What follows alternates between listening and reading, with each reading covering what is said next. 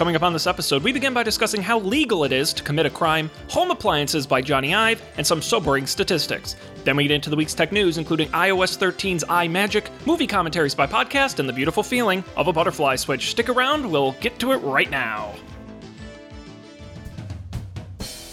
Guys, this is Don't Panic, episode number 247, recorded July 8th, 2019. Bye-bye, Butterfly.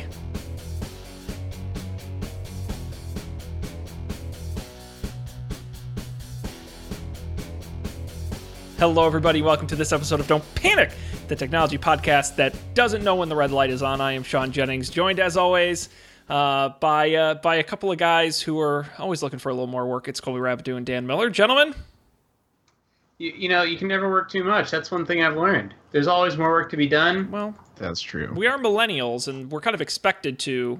And we're Americans. Damn straight. Both millennials and Americans. That's man. The worst combination. I took a day off this past week. That was a huge mistake. What was I thinking? What were you thinking? Can I air a grievance? Yes. Yeah. So I got a complimentary. I got a card, right? Looks fancy, and then on the back it says complimentary haircut or shave. I think it says, right? Ooh, and then look it's at like, that. go to this website, valid at these locations. But what's the discount code? Like, discount applied at checkout, it says down here. But I couldn't, and it says expires July 1st. So last week, week before, or 2 weeks ago, I was like, great. Now I'm going to book a haircut with this thing. I get a free, fancy, like, $50 haircut. And I could not figure out how to get it. Maybe, was the checkout on the website? Maybe they meant, like, checkout, like, after you get the haircut. You can show them your card. Applied at checkout. Maybe it's just a big scam. Right, Colby. It's like a switch. Coupon without a code. It's just a coupon. It's crazy. You should print some of those. I will need to get nice, thick card stock, but I could sell these, make a lot of money, get arrested. The great American story. Now, is that actually illegal? Get arrested, fight it in court, win on a technicality. Boom. That's the great American story. Dan's not quite rich enough to get away with that. He's close. Someday. I feel like that would be such a big waste of money. If I was rich enough to get away with committing a crime, it would be really hard to make enough money off of these stupid coupons to make that worth it. You know what I mean? Is that how many millions of dollars in lawyer fees would that be? And so how many of these fake counterfeit coupons would I have to sell? I have to sell them for less than $50. That's true. But also, I'm pretty sure, because I was just thinking in my head, like, why can't you rob a bank and then use the money from the robbery to pay the lawyers to get away with robbing the bank? But I'm like, oh, they seized that money. So, Dan, I don't think that would work. They're going to seize all of your counterfeit coupon money. My assets? Yep. Your private island, your jet, not the assets. The accounts and the Swiss accounts. All those Swiss accounts. Yep, the cheeses, the pocket knives, the chocolates, the watches, you name it. Okay, well. Man. It's a good idea. I'll just circle back to Colby's comment, which was, is that if you have to ask if something is actually illegal, it probably is. Well, that is why I probably haven't committed any illegal acts, because I'm constantly asking myself that question. My mom told me a story last weekend that I once, when the stock market was explained to me, I was like, but wait. And it was like, oh, you just like put money in, and then eventually you'll get more money. I was like, wait, isn't that illegal? Which when you look at it from like a kid's perspective, it's like, yeah, you have $5. You can't just turn that $5 into $6. That's not fair. It's $5. So I've been asking this question for a long time. That's true. That's a great thing about being rich. It's much easier to get rich once you're already rich. It's easy to turn a lot of money into a ton of money. It's hard to turn a little bit of money into a lot of money. It's the American dream. It's crazy. I was reading an article the other day that apparently rich people have so much money now, they literally don't know. They don't have enough places to put it. And so they're coming up with creative ways to use their money. For example, a handful of rich people are buying up all the trailer parks across America. Did you know this? I've heard of this, yeah. And then they go through and then they jack up all the rates and essentially kick out all the people who've lived in the trailer park forever. Because most of them, they don't own the land under the trailer, and that's what they're essentially buying. And a lot of them don't even own the trailer. They rent the trailer. Yeah. So, and I definitely heard this on a podcast, but it's like, even if they do own the trailer, like, you can't just move the trailer. It costs more to move the trailer than what it's actually worth. Yeah. Crazy. It's terrible. So yeah. Anyway, Dan, when you are a rich man able to get away with crimes, make sure you do nice things with your money.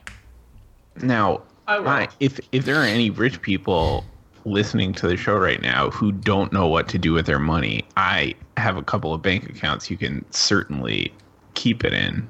Or, if that feels a little too risky for you, we've got the Snoomba business plan ready to go. I mean, it's a no-brainer. I'm just saying. That's true. Did I tell you guys? You think about how many Snoombas we could sell to the city of Boston, Colby?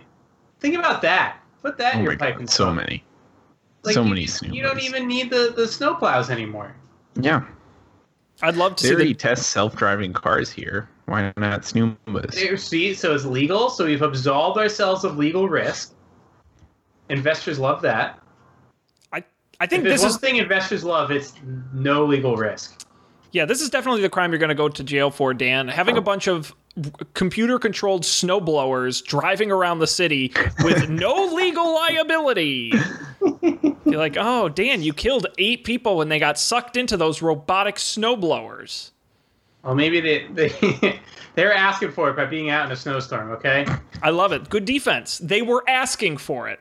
That's never gone poorly. It's proven to never backfire. Nope. I think that's what OJ said and worked for him. Oh, man. I did something exciting yesterday. Oh boy, can we guess? I fixed... Well, yeah, you can guess. Okay, so you fixed something. He fixed his... he did some plumbing. First time ever plumbing. Sink. He fixed his sink. Kind of. Ooh. I think he fixed his waffle iron. I don't have a waffle iron, unfortunately. Oh, no. We gotta remedy that. Housewarming gift? Maybe. Strictly speaking, I don't have anywhere to put it. But if you gave me a waffle iron, I would find a spot. I like pedestal. Yes, we want it displayed like an art piece. That's what Johnny Ive should make. A waffle iron? A waffle iron. I mean, it is one of those like simple things that I would be hard to improve on. It's quite a challenge. Well, is it? I guess you're right. Well, it was kind of like, did you ever see that the clear see-through toaster that came out a few years ago? No. I want to see it. So it was you would put the bread in and it was clear and you could see the bread getting toast as it was toasted. Ooh, okay, that is pretty cool. It's the 30 Rock see-through dishwasher, which is still a great idea and someone should do it. I would buy a see-through dishwasher. Isn't that what a toaster oven is, though? A see-through dishwasher? No, it's a see-through toaster. Cole keeps putting his dirty dishes in there. It's not working. I mean, it'll be clean in a sense. It'll be sterile. Let's put it that way. That's true. It will not be clean. Right. Not great at removing food waste. Does your toaster oven have a clean setting? Oh my god, that would be amazing. Gets up to like 550 degrees. That thing would take off like a damn rocket ship. Now, okay, so what did Colby do? I fixed my own garbage disposal. Wow. That was close. Now, what was broken about it? It wasn't broken exactly, but... What was stuck in it? Well, so I didn't know what was stuck. The problem is it didn't look like there was anything stuck in it. And so, but it was making the "there's something stuck in the garbage disposal" sound that we all know and love. Mm-hmm. So I took it off and was able to get the rubber part off to get a good view inside, and there were tiny fucking ball bearings stuck in the toaster oven. I was so mad. In the toaster oven? Not in the toaster oven. It's very easy to confuse the two. Just don't stick your hand in the toaster oven. Yeah. I was so angry. Just because it was ridiculous. I had to use tweezers to get them out. They were like just big enough that they got stuck. They would get like caught in the blades and not just go through. It was so weird. So I got them out. I put it back on. It doesn't leak yet, and it grinds food without making a big rattling noise. So I'm gonna call that a win. Nicely done. Congrats. That's something I've been putting off since I moved in here. So, congratulations. What's next on the hit list? Well, I ordered an air conditioner that's supposed to come tomorrow morning. Nice. Did you check if it turns off when the power gets unplugged and it turns back on when power is restored? I didn't actually. Did you get one with an app? No, it doesn't have an app. I don't need it. I don't need an air conditioner app. All I need is to hope that it turns on. I will say, having had one of those apparently old air conditioners that turns off when the power is off, but keeps its settings when it turns back on, now I will not get another air conditioner that is either doesn't have an app and importantly integrates with HomeKit, or doesn't have that property where it turns off when the power turns off. I definitely want that. I was more concerned about it not being loud because the one I have right now, you can see it behind me, is incredibly loud. I hate it. You know what you could do? Probably cheaper than getting an app certified air conditioner. You just get a UPC power source, a backup battery. Run your air conditioner off it, and if the power goes out, it'll just keep running. Go the other direction. Instead of intelligently powering on and off your air conditioner, you just run it all the time. Yeah. Yep. High availability. And it'll never turn off. 100% uptime, guys. Oh. Amazing. Yeah. That was my excitement yesterday, but it's pretty exciting. Nice. That's really exciting. As I said, I've been putting it off since I moved in. How long did this take? I'm going to say, so it took me 15 minutes to figure out which fuse went to the garbage disposal because they were all mislabeled. It took me maybe like half an hour, 45 minutes to like take the thing off, I looked up the instruction manual online. I took the thing off. I like fished around in there for the little pellets. I don't know. Got them all out. I'd say like an hour to 2 hours. All right. I think it would be way faster if I had to do it again today. Fingers crossed. You right. Don't. That's true.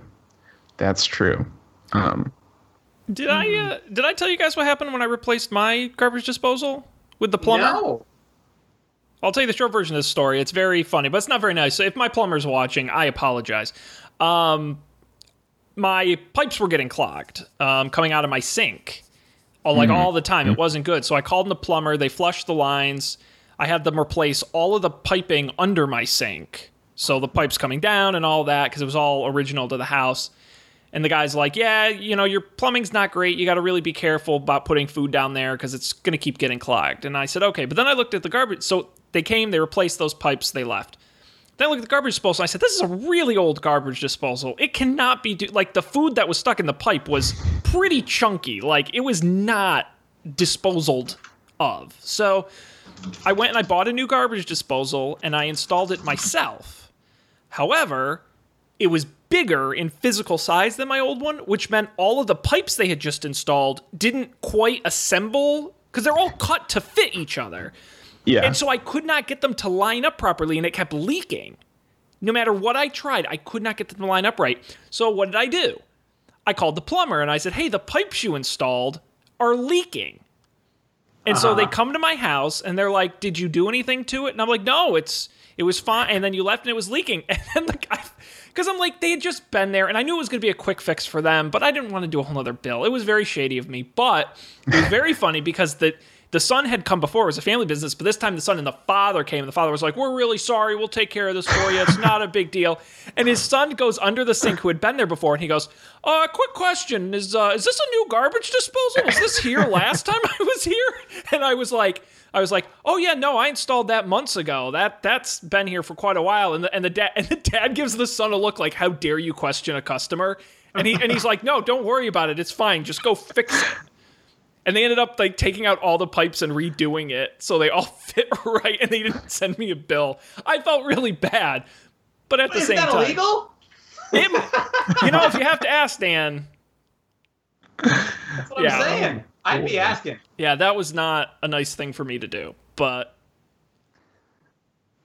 whatever. And it hasn't leaked since, and my garbage disposal chops stuff up real good. So, yeah.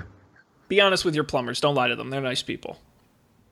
They are nice people. Speaking of nice people, do we got any tech news? Nope. Okay. I didn't think so. Nope. That's it. Show's done. Thanks, everybody, for joining us.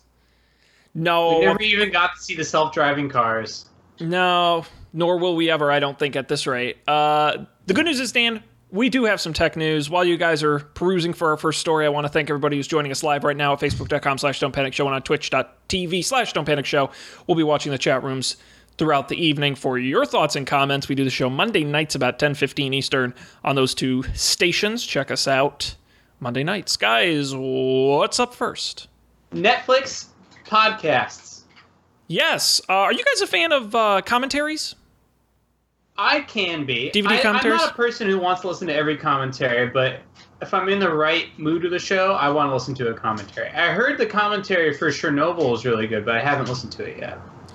Well, that's one major issue with streaming content, is a lot of places simply don't support commentaries, Netflix being one of them. However, they've decided to do it in a different way. Rather than playing commentaries as an overlay track within the Netflix app itself, they've released a podcast series of directors' commentaries called Watching With. So far, they've done it for two movies, one, Someone Great, which is one, and then the recently released Always Be My Maybe. You can get the podcast anywhere you get podcasts. Now, it's not on Netflix's platform. You have to fire up the podcast on a separate device and then hit play on the film when prompted during the podcast. So it's a little hacky. That's lame. But you can also listen to the commentary if you just want to listen to them talk about the movie for 2 hours. Theoretically, you don't have to actually be watching it with your eyeballs. You could listen to it wherever you listen to normal podcasts. So it is a little bit different. So why can't they just make it a track? So I was watching Stranger Things last weekend. At least I think this was Stranger Things.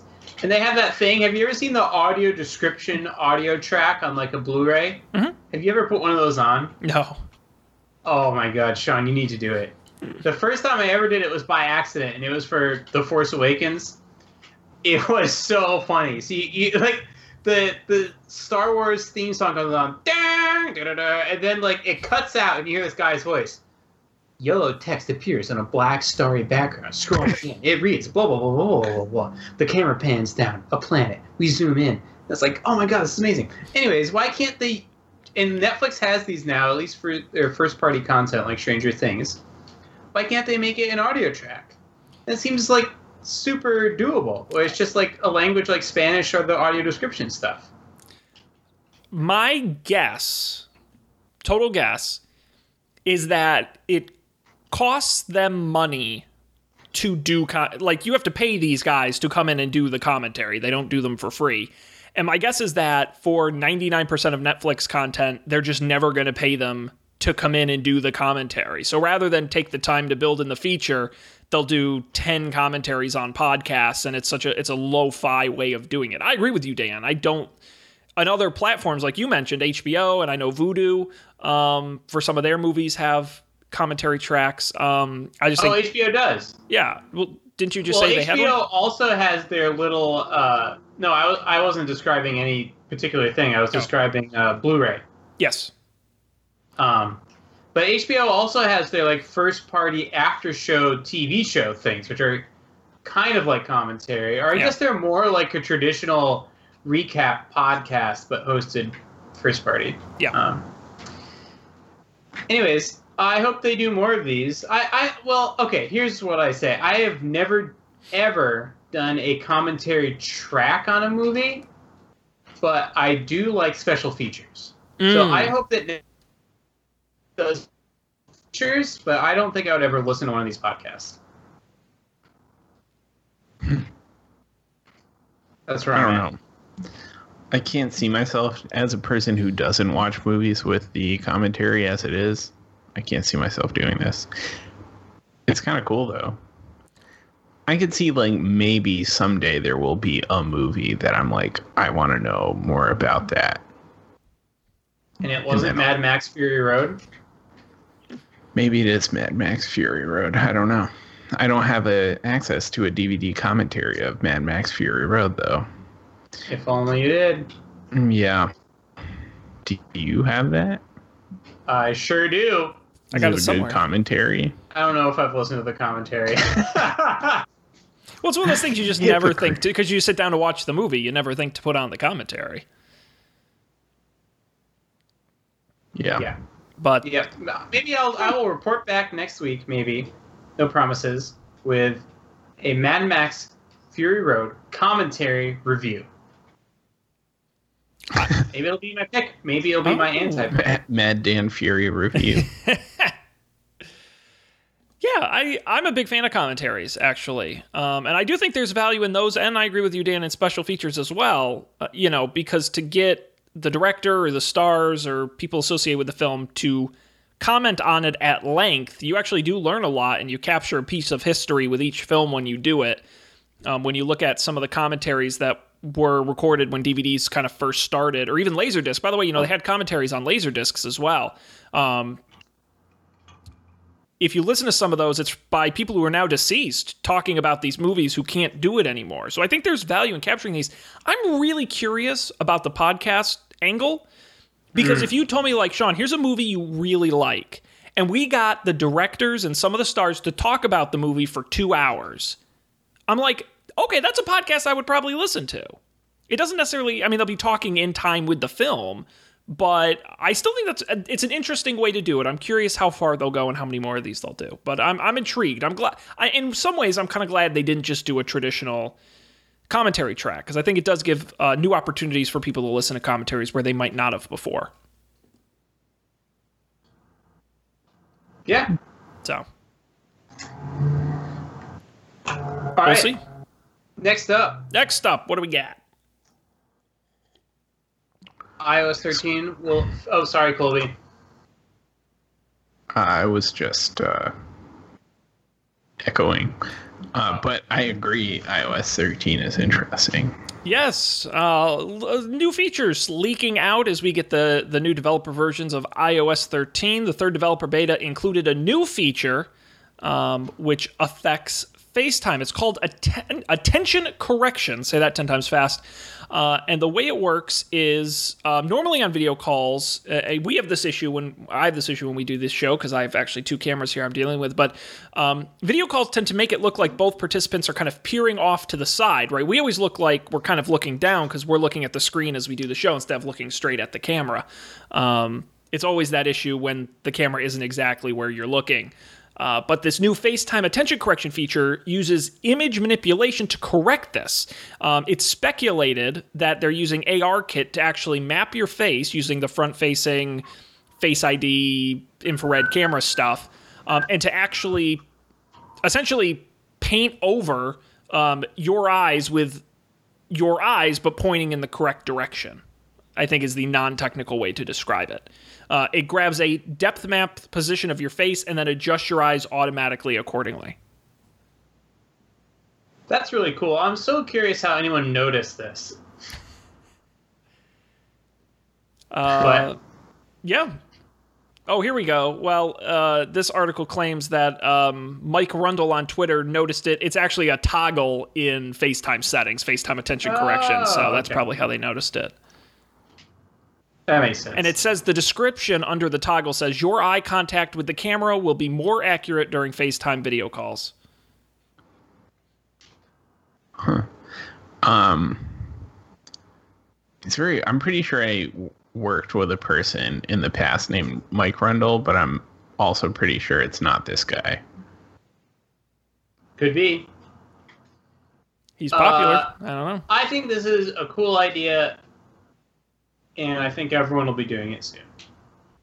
Because it's one of those things that makes a big difference, and I bet once you do it, once you experience it, you'll be like, now I'm on my Samsung phone. I was just like FaceTime with someone on my iPad, and now I'm on my Samsung phone, and it looks like I'm staring off into the corner.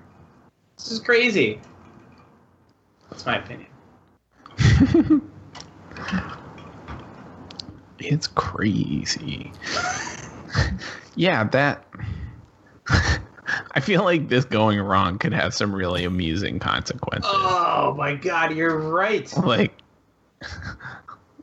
am I ever not looking at the screen? What do I have to do to be looking away? Ooh, yes. What happens if... Right, it looks like Colby's on the screen, but really he's, like, on the other side of the room, playing the PlayStation. You be the Mona Lisa. That's true. I wonder what happens... Now, this is a good idea. Take your FaceTime camera, hold it up to some artwork, and watch it map... Or is Face ID? I guess Face ID is smarter than the Snapchat filters thing. It has a depth sensor, but a statue maybe? I don't. Ooh, a statue. Like a bust. I don't know.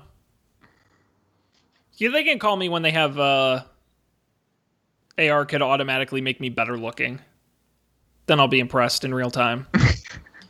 Be like, oh, we not only fixed your eye direction, but we also, we fixed your face. Whoa, is that Brad Pitt FaceTiming me? No, it's just Colby with his new iPhone. What a downgrade.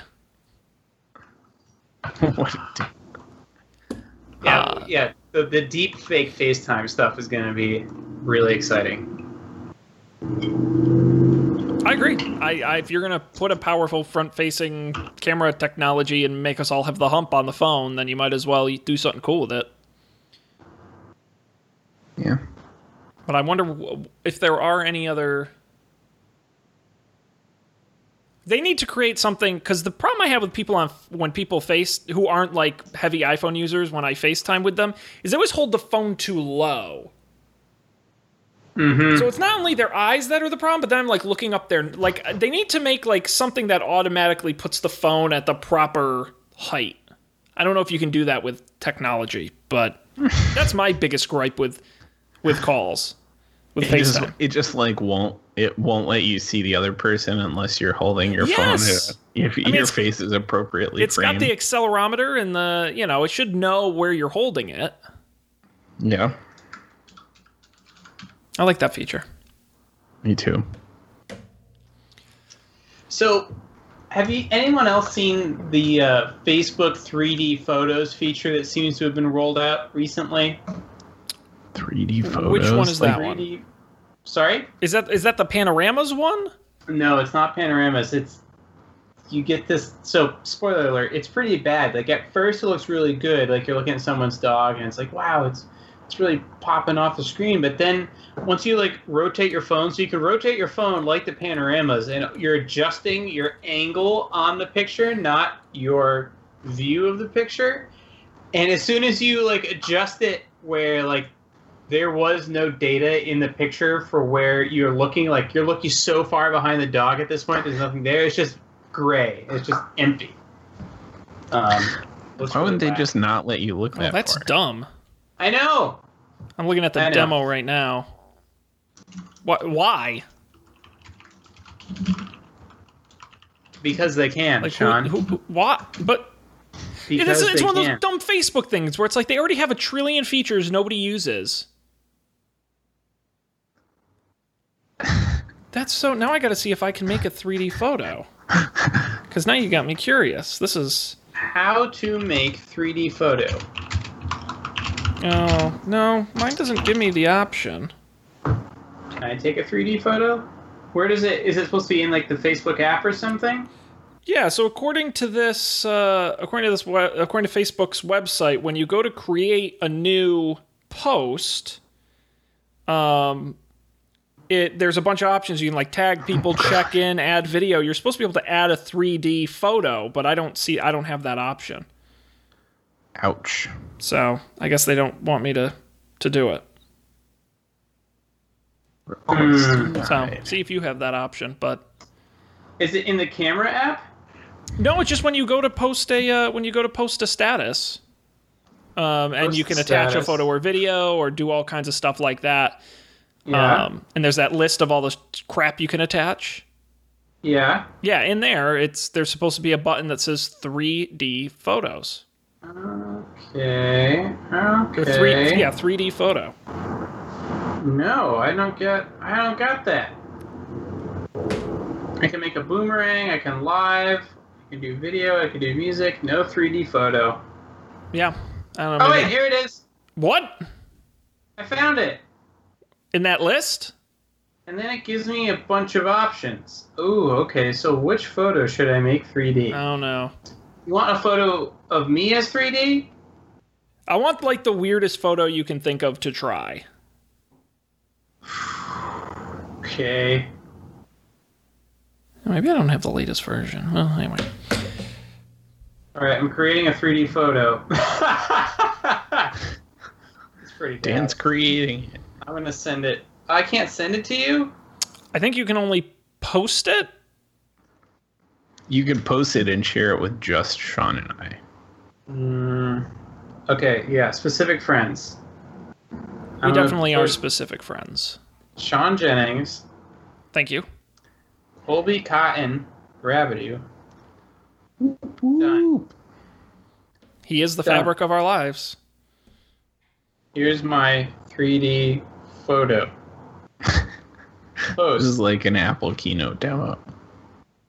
Here's my 3D. Dan Miller shared a post. Here's my 3D photo.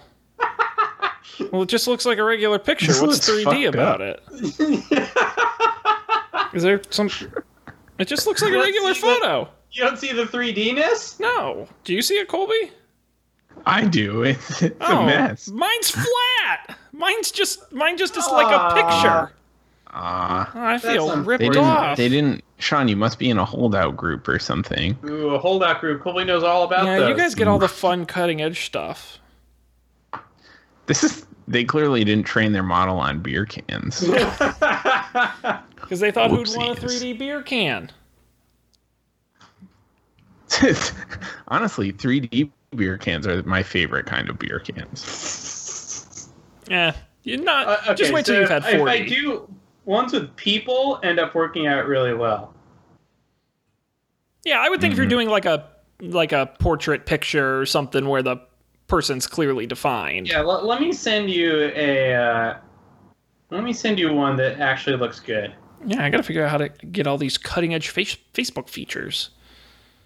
I feel like I'm really missing out. Think of all the things we could turn into the third dimension. I really hope these are not public. That would be very funny. Well, this just says, Dan Miller shared a post with you and a selection of friends. Should I report this? I'm concerned about this post. Oh, this looks this is freaking me out.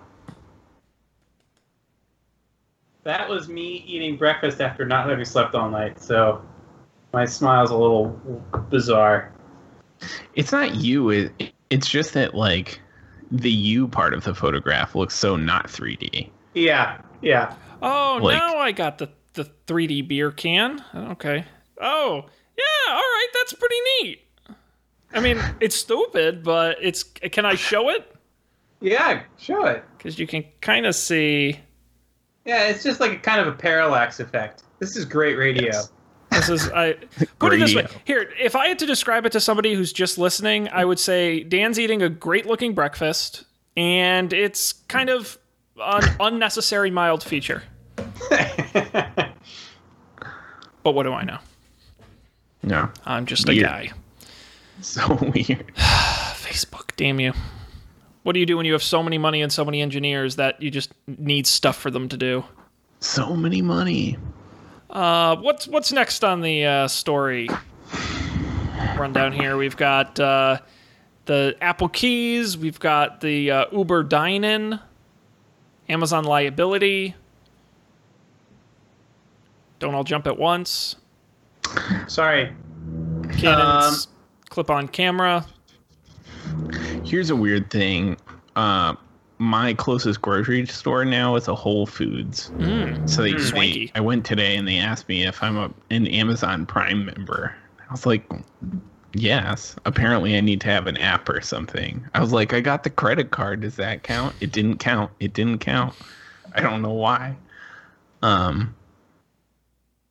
I think you should try. Weird. I think you should try and walk out of there without paying and just be like, I thought this was one of those cashless stores. What do you mean you want me to pay? I don't think they would like that. You know what my gripe about Whole Foods is? Oh boy. Their generic stuff, specifically their generic version of Triscuits, very bad. Incredibly bland. It's like if you took Triscuits and saltines and like crossed them together into one cracker, it's super bland. It's way too whole. Like, it's probably more expensive too. I hate it. That's all I have to say about that. Are we done with our Whole Foods topics? We could have a Whole Foods episode if we want to. We'll have to schedule it though. A Whole Foods episode. A Whole Foods episode. I'm just thinking. Sean, have you and Matt done the grocery store throwdown? No, we have not. The issue with that is it's so regional for the most part. I mean, obviously, like a Whole Foods or a Trader Joe's, there are some national grocery brands, but you know, once you get into your King Cullens and your Acmes and your Hy-Vees and your Piggly Wigglies and your Star Markets and your Shaws and your Hannafords and your Stop and Shops and your Big Y's and your Stu Leonard. Sean, did you know that Piggly Wiggly was the first of like the modern grocery stores where you did your own shopping? Wait a second, that's a real grocery store? Yeah, Piggly Wiggly. It's a real thing. I don't know if they're still around. It's in the South. There's still some. Are there? That's the issue, is now they're all being bought up by each other. Yeah. I did not know that, Colby. That is a very fun fact. It was like the first one where you didn't go up to the counter and they got the stuff for you. Like you went into the store and picked out your own crap and then went to the register. Indeed. I've really been wanting to try the services where you order the groceries online and then you drive up in your car and they put them in your trunk. I'm so scared to order groceries online. This is the Eric Schmidt grocery thing. Do you remember this? I'm sorry, what now? It's like Drive Up. Drive Up. What do you think I said? I thought it was like the Amazon Key thing where like they let themselves into your car. Oh, I mean somehow. that is a thing that does exist actually. Oh God. Yeah, but I'm so scared to let other people pick out my groceries. I'm picky.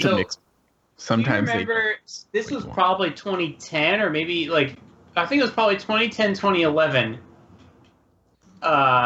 Someone asked Eric Schmidt, the then CEO of Google, why is Google doing self-driving cars? And this was his answer, is that you could park your car somewhere, or maybe what was it? I think it was that you could send your car to like a store, and then the store would know like, oh, this license plate is in the parking lot, and then go out and just put your stuff in the trunk. And you can put your car into like shopping mode. And this was his big thing, like, well, this is something that we could do with self-driving cars. I forget which chain it is. There's like a small supermarket chain in Texas that is testing autonomous car delivery, where the supermarket owns the car, but it will drive itself to your house and deliver your groceries. That's cool. How do you get the groceries out? It's just like a special vehicle, I guess? I'm assuming you have to meet it and get the groceries yourself. I don't think it kind of just like shoots them out of a cannon onto the sidewalk or anything like that. Although that would be very funny. It's just got like a magazine of apples in the back. It shoots them out one at a time. Yep. Here are your groceries. Thank you for your order. Please close your storm shutters. Food delivered. Barrage incoming. Yeah. I love it. This area is now classified as a no-fly zone. Prepare for potato delivery. Boom! Oh, shit. It's a fast potato. I guess they're mashed potatoes now.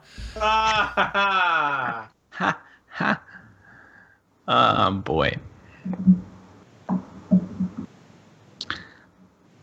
How did we get here? I don't know, guys. I don't know. We're all over the map. But we were talking about Whole Foods.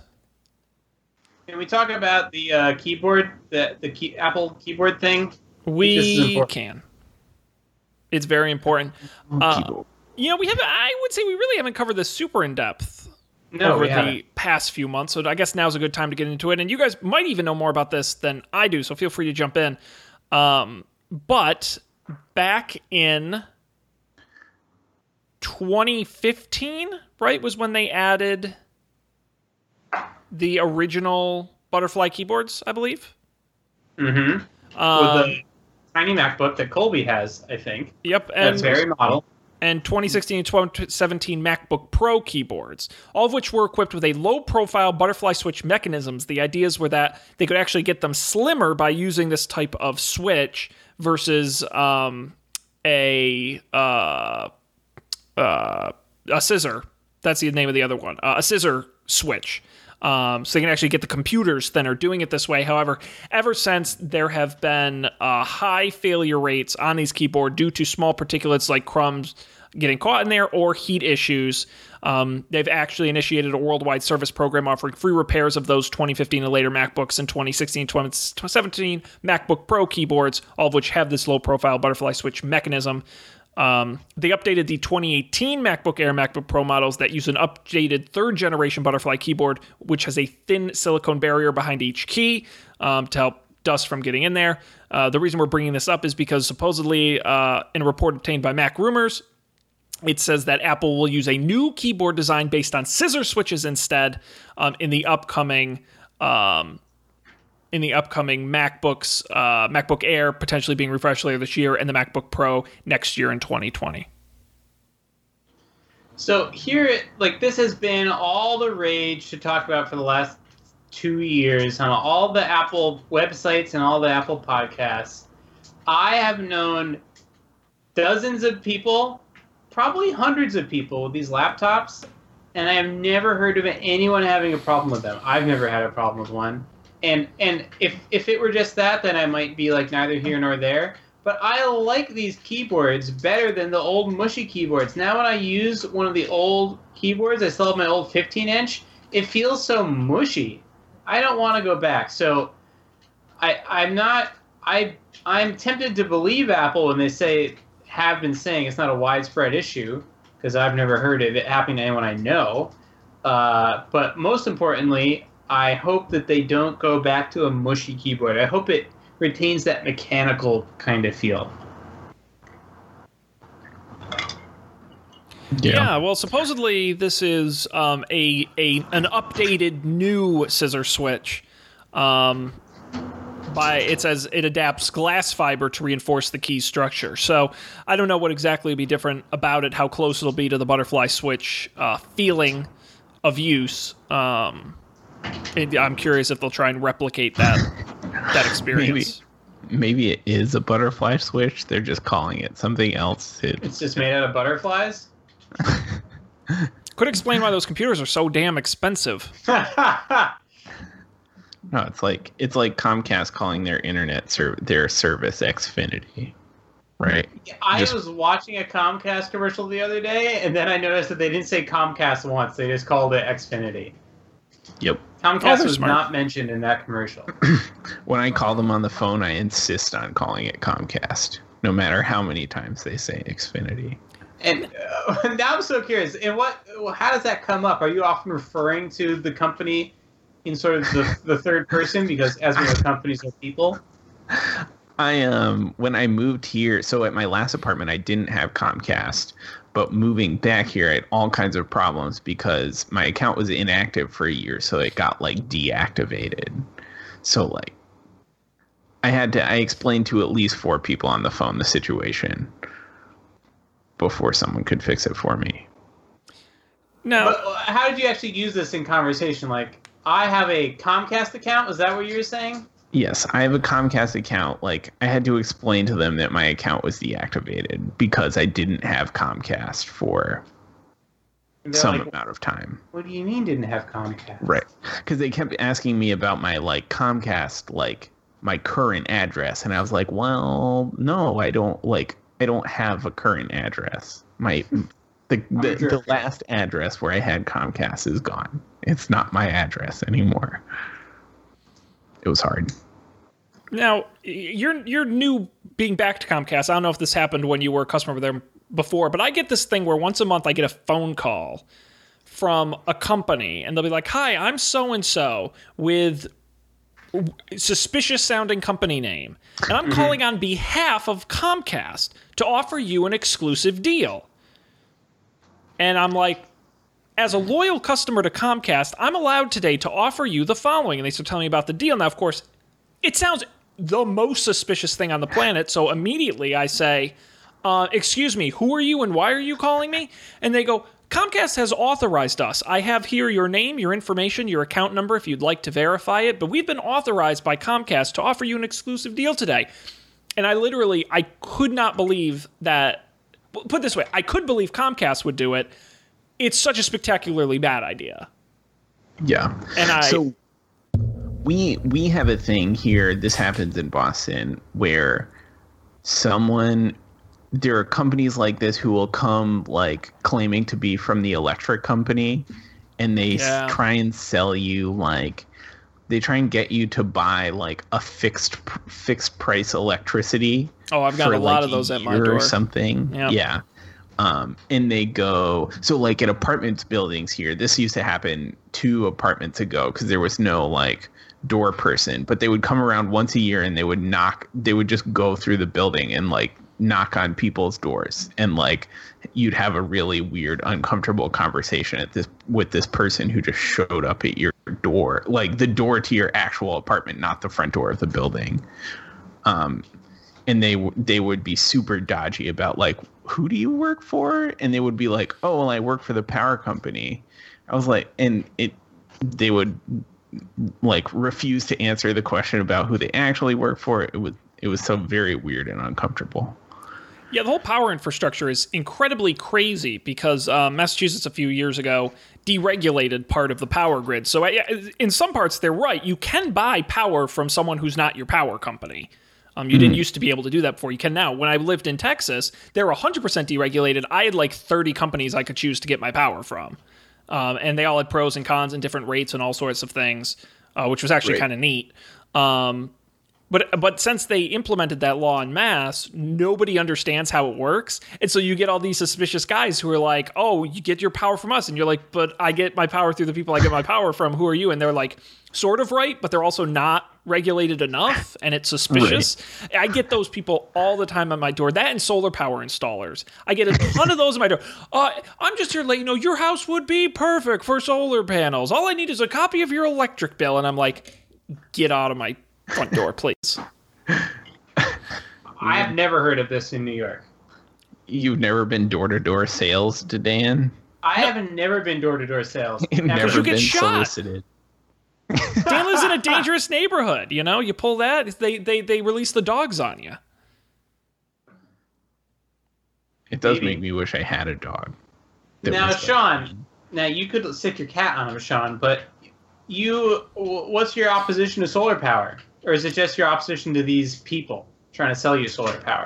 Both. No, I don't really have an opposition to solar power. The issue with solar power is you essentially buy it on a loan, and then the money you save in electricity pays for it, so it's not really a loan. But the issue is, if you're not going to be at your house for like at least 7 to 10 years, it gets complicated because then when you sell the house, you also have to sell the loan along with the house, and it's a whole thing.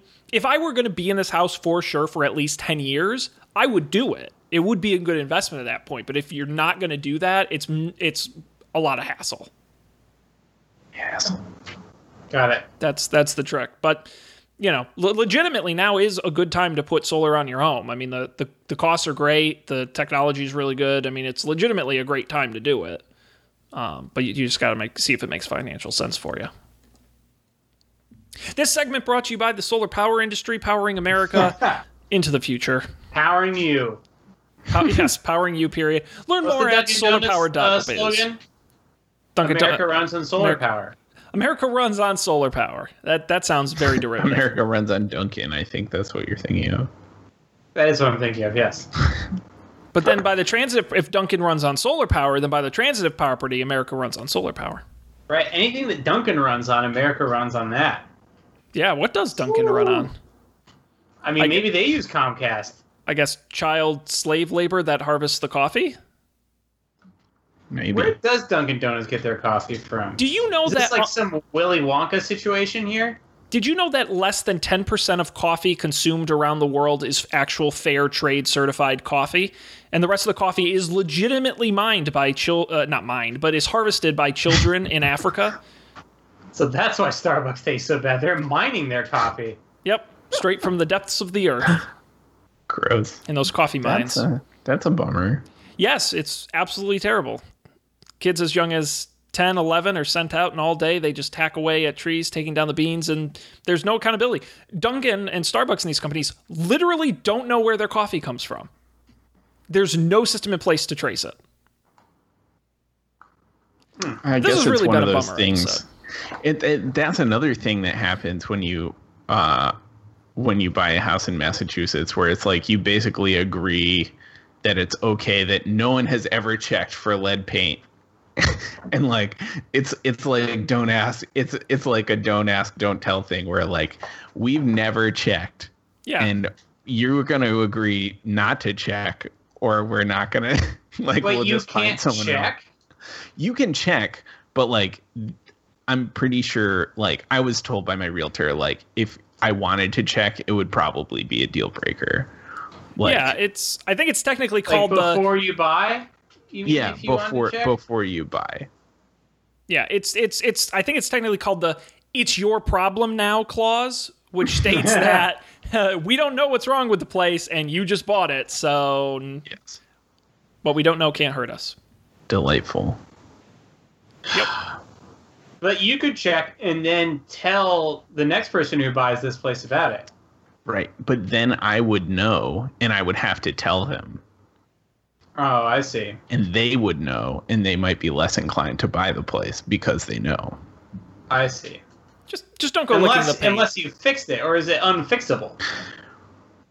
I think part of the problem is it's like sort of unfixable. Like if your building is old enough, there's like guaranteed to be lead paint somewhere. Right.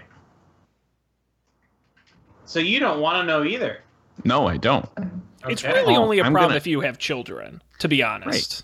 I'm not eating paint chips or anything. I kicked that habit years ago. He did it a lot as a kid. That's why he don't think too good. You what? Understand? What? Yeah.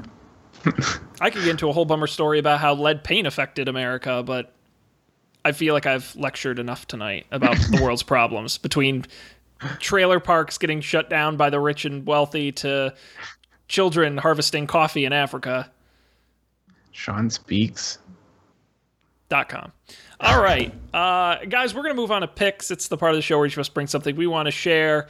And it looks like we've got some smart stuff here. Colby, we'll let you go first. What do you got for us here? Something to listen to. Mine's a podcast. So the jury's still out a little bit on this podcast. I think I like it. At first, it seemed like a little like douchey and annoying, but I think it's good. It's the podcast where I learned about Piggly Wiggly being very innovative in its time.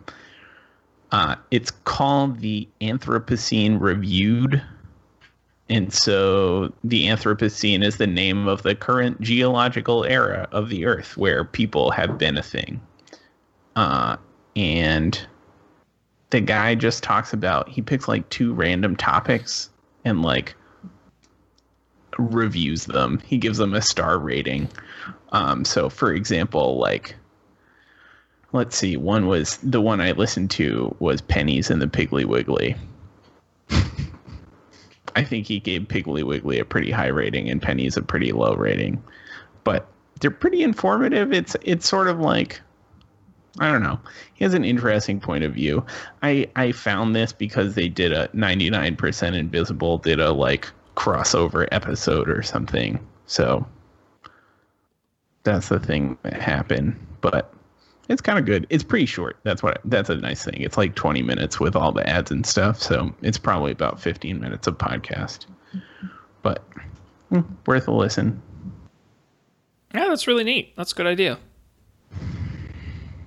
Get it wherever you get podcasts. We'll have a link to that on the website as well. Very cool, Colby. Thank you. Dan, looks like you got another smart pick for us as well. I've got another smart pick. So here, I'll give you the pros of this book, and then I'll give you the cons. The pros are, it is a really well-written book by the same guy who did the biography of LBJ about Robert Moses. And you're like, well, who's Robert Moses? And Robert Moses is the guy who did every like big physical feature of New York City and New York State. He's basically responsible for all the parkways, Niagara Falls, Central Park, the layout of Manhattan, where the trains are. It's all him. Where the highways are, it's all him.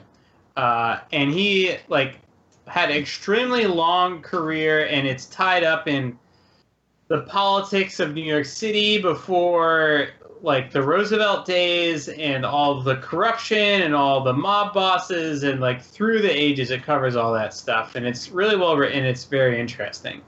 You would like it a lot, Sean. Here's the downside. There is no ebook, and it is huge. It's a huge, voluminous tome, which is really unfortunate because I can pretty much I've decided I'm only going to take it on the train or in my backpack, like not taking it on any planes, which cuts out a lot of my reading time. But if you can get past that, it's a really good book. It weighs over 3 pounds, Dan. And it's called, it's a book. It's called The Power Broker by Robert Caro. Neat. Check it out. There's also an audiobook version as well, which I'm curious as to how long that is. 66 hours. I was going to guess 40. Oh my God, 66 hours. Yep. Who's it narrated by? That is a great question. Let me see if it says here somewhere. Morgan Freeman? No, it's the great Robertson Dean. Oh, Robert, that's a hell of a name. Robertson Dean. Like, you could put like a title in front of that, Colonel Robertson Dean. Anything would sound good there. He's read such books as Neptune's Inferno, U.S. Navy, and Oliver Wendell Holmes, A Life in War, Law, and Ideas. So, Dan, that's great. You know what? But kind of in parallel here, have you ever read Gotham? Nope. What's that by? Let me Google it so I have it right. Matt convinced me to buy this book. Gotham, A History of New York City up to 1898. So from 1898 backwards, the entire history of New York City. And that book is about the same size. Wow. And it's utterly massive. And Matt loved the book. Maybe you'd find it interesting, Dan. Well, the good news is this book picks up where that one left off. Yeah. So you can check that out. But it's equally, I got it in the mail and I said, this is stupid. I'm never going to read this.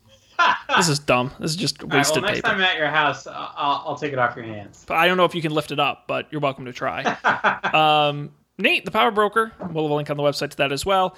Guys, unfortunately, you two picked very smart things as your picks this week. I'm going to go in the other direction. I'm going to pick something very stupid. Okay. They recently... Are you guys familiar with the television show Scare Tactics? No. Okay. So they just uploaded 2 seasons onto Netflix. Here's the reason I tell you this. This is one of the most, like, reality TV type shows you should feel bad watching, but they're kind of great. It was on Sci-Fi Channel for a long time. Only 2 seasons are on Netflix. Hosted by Tracy Morgan. Who is... They write him these cheesy lines, and he's so bad at it. So it's laughable how bad he is. But the gimmick of the show is basically it's a hidden camera show where they take people and they scare the shit out of them. And that's the whole premise of the show. And so they set up these elaborate situations. They put these unsuspecting people in, and they're always over the charts insane. It's like an alien invasion or a werewolf attack or like mysterious creatures, or like they had one where it was like a cryogenics company and then the person thought they got locked in the freezer and was going to be frozen alive. Like, these people legitimately think they're going to die. And then they're like, you're on Scare Tactics, and then everyone laughs. It's so funny because the people they cast, it's all like LA wannabe actors who go on the show. And they're some of the dumbest people you've ever met. And you want to feel bad that they're being scared to death. But on the other hand, you're like, these people legitimately think they're going to be abducted by aliens. Like, it's such a weird, fascinating show. The episodes are like 22 minutes. They fly by, and you get through a lot of them quickly. So if you're looking for a laugh of just the most bizarre stuff you've ever seen, Scare Tactics is now on Netflix. It's quite a hoot. That is my thing. Sounds ridiculous. Honestly, and the funny thing is, once you've watched a bunch of them in a row, then you start noticing, like, oh, they put them all in rooms with only one exit. And, oh, look, why are there mirrors all around this room? Oh, that's the one-way glass. The cameras are behind. Oh, okay. It's like you kind of figure them out as you go through because they kind of do the same stuff. It's very funny to me. But I don't know if it's fine to anyone else. I've got a weird taste. What are you going to do? Guys, that's the end. It's the end. That's the end. Is there any other thoughts? No. For once, you've stopped asking this question, Sean. But I will have a project to tease in the next month. What? Yeah, it's very exciting. Shit. This is a pre-teaser trailer teaser. Pre-trailer teaser trailer Taylor teaser. Taylor teaser. Trailer teaser? Yeah. He'll figure it out. Colby, shit, we gotta get something in the next month, man. It's crazy. It's making us look bad. Damn. Well, what a great tease. That's fantastic. Look forward to that. This July is heating up. It'll be exciting for a very small percentage of the world population. But maybe there's someone who listens to the show that it would be exciting for. Will we be among that population? I don't think you will be. Ah, shit. Okay. Sorry. Yeah. We'll be excited for you, Dan. I think that's wonderful. You know what is something you can get excited about? New episodes of Up for Debate. We've got new episodes for the entire month of July. This week, there's the damn cat behind me. This week, we have got a new episode publishing tomorrow. It is James Bond trivia. Just when you thought we couldn't talk anymore about James Bond, we quiz each other, including one of my favorite bits we've ever done, Real Bond Girl or Fake Bond Girl. And spoiler alert, Matt does not do great.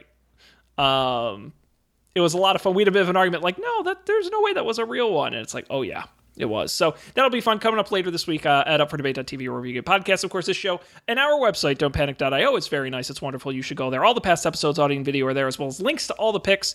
You can also, of course, subscribe to the show wherever you get podcasts and the video version on YouTube as well. You can also follow us on Twitter at Don't Panic Show and email us don'tpanicshow@gmail.com. We do the show live Monday nights about 10:15 Eastern at facebook.com/don'tpanicshow and at twitch.tv/don'tpanicshow. I think that's all of it. On behalf of Colby and Dan, I am Sean. Thanks for joining us. As always, we'll see you next week for another episode of Don't Panic.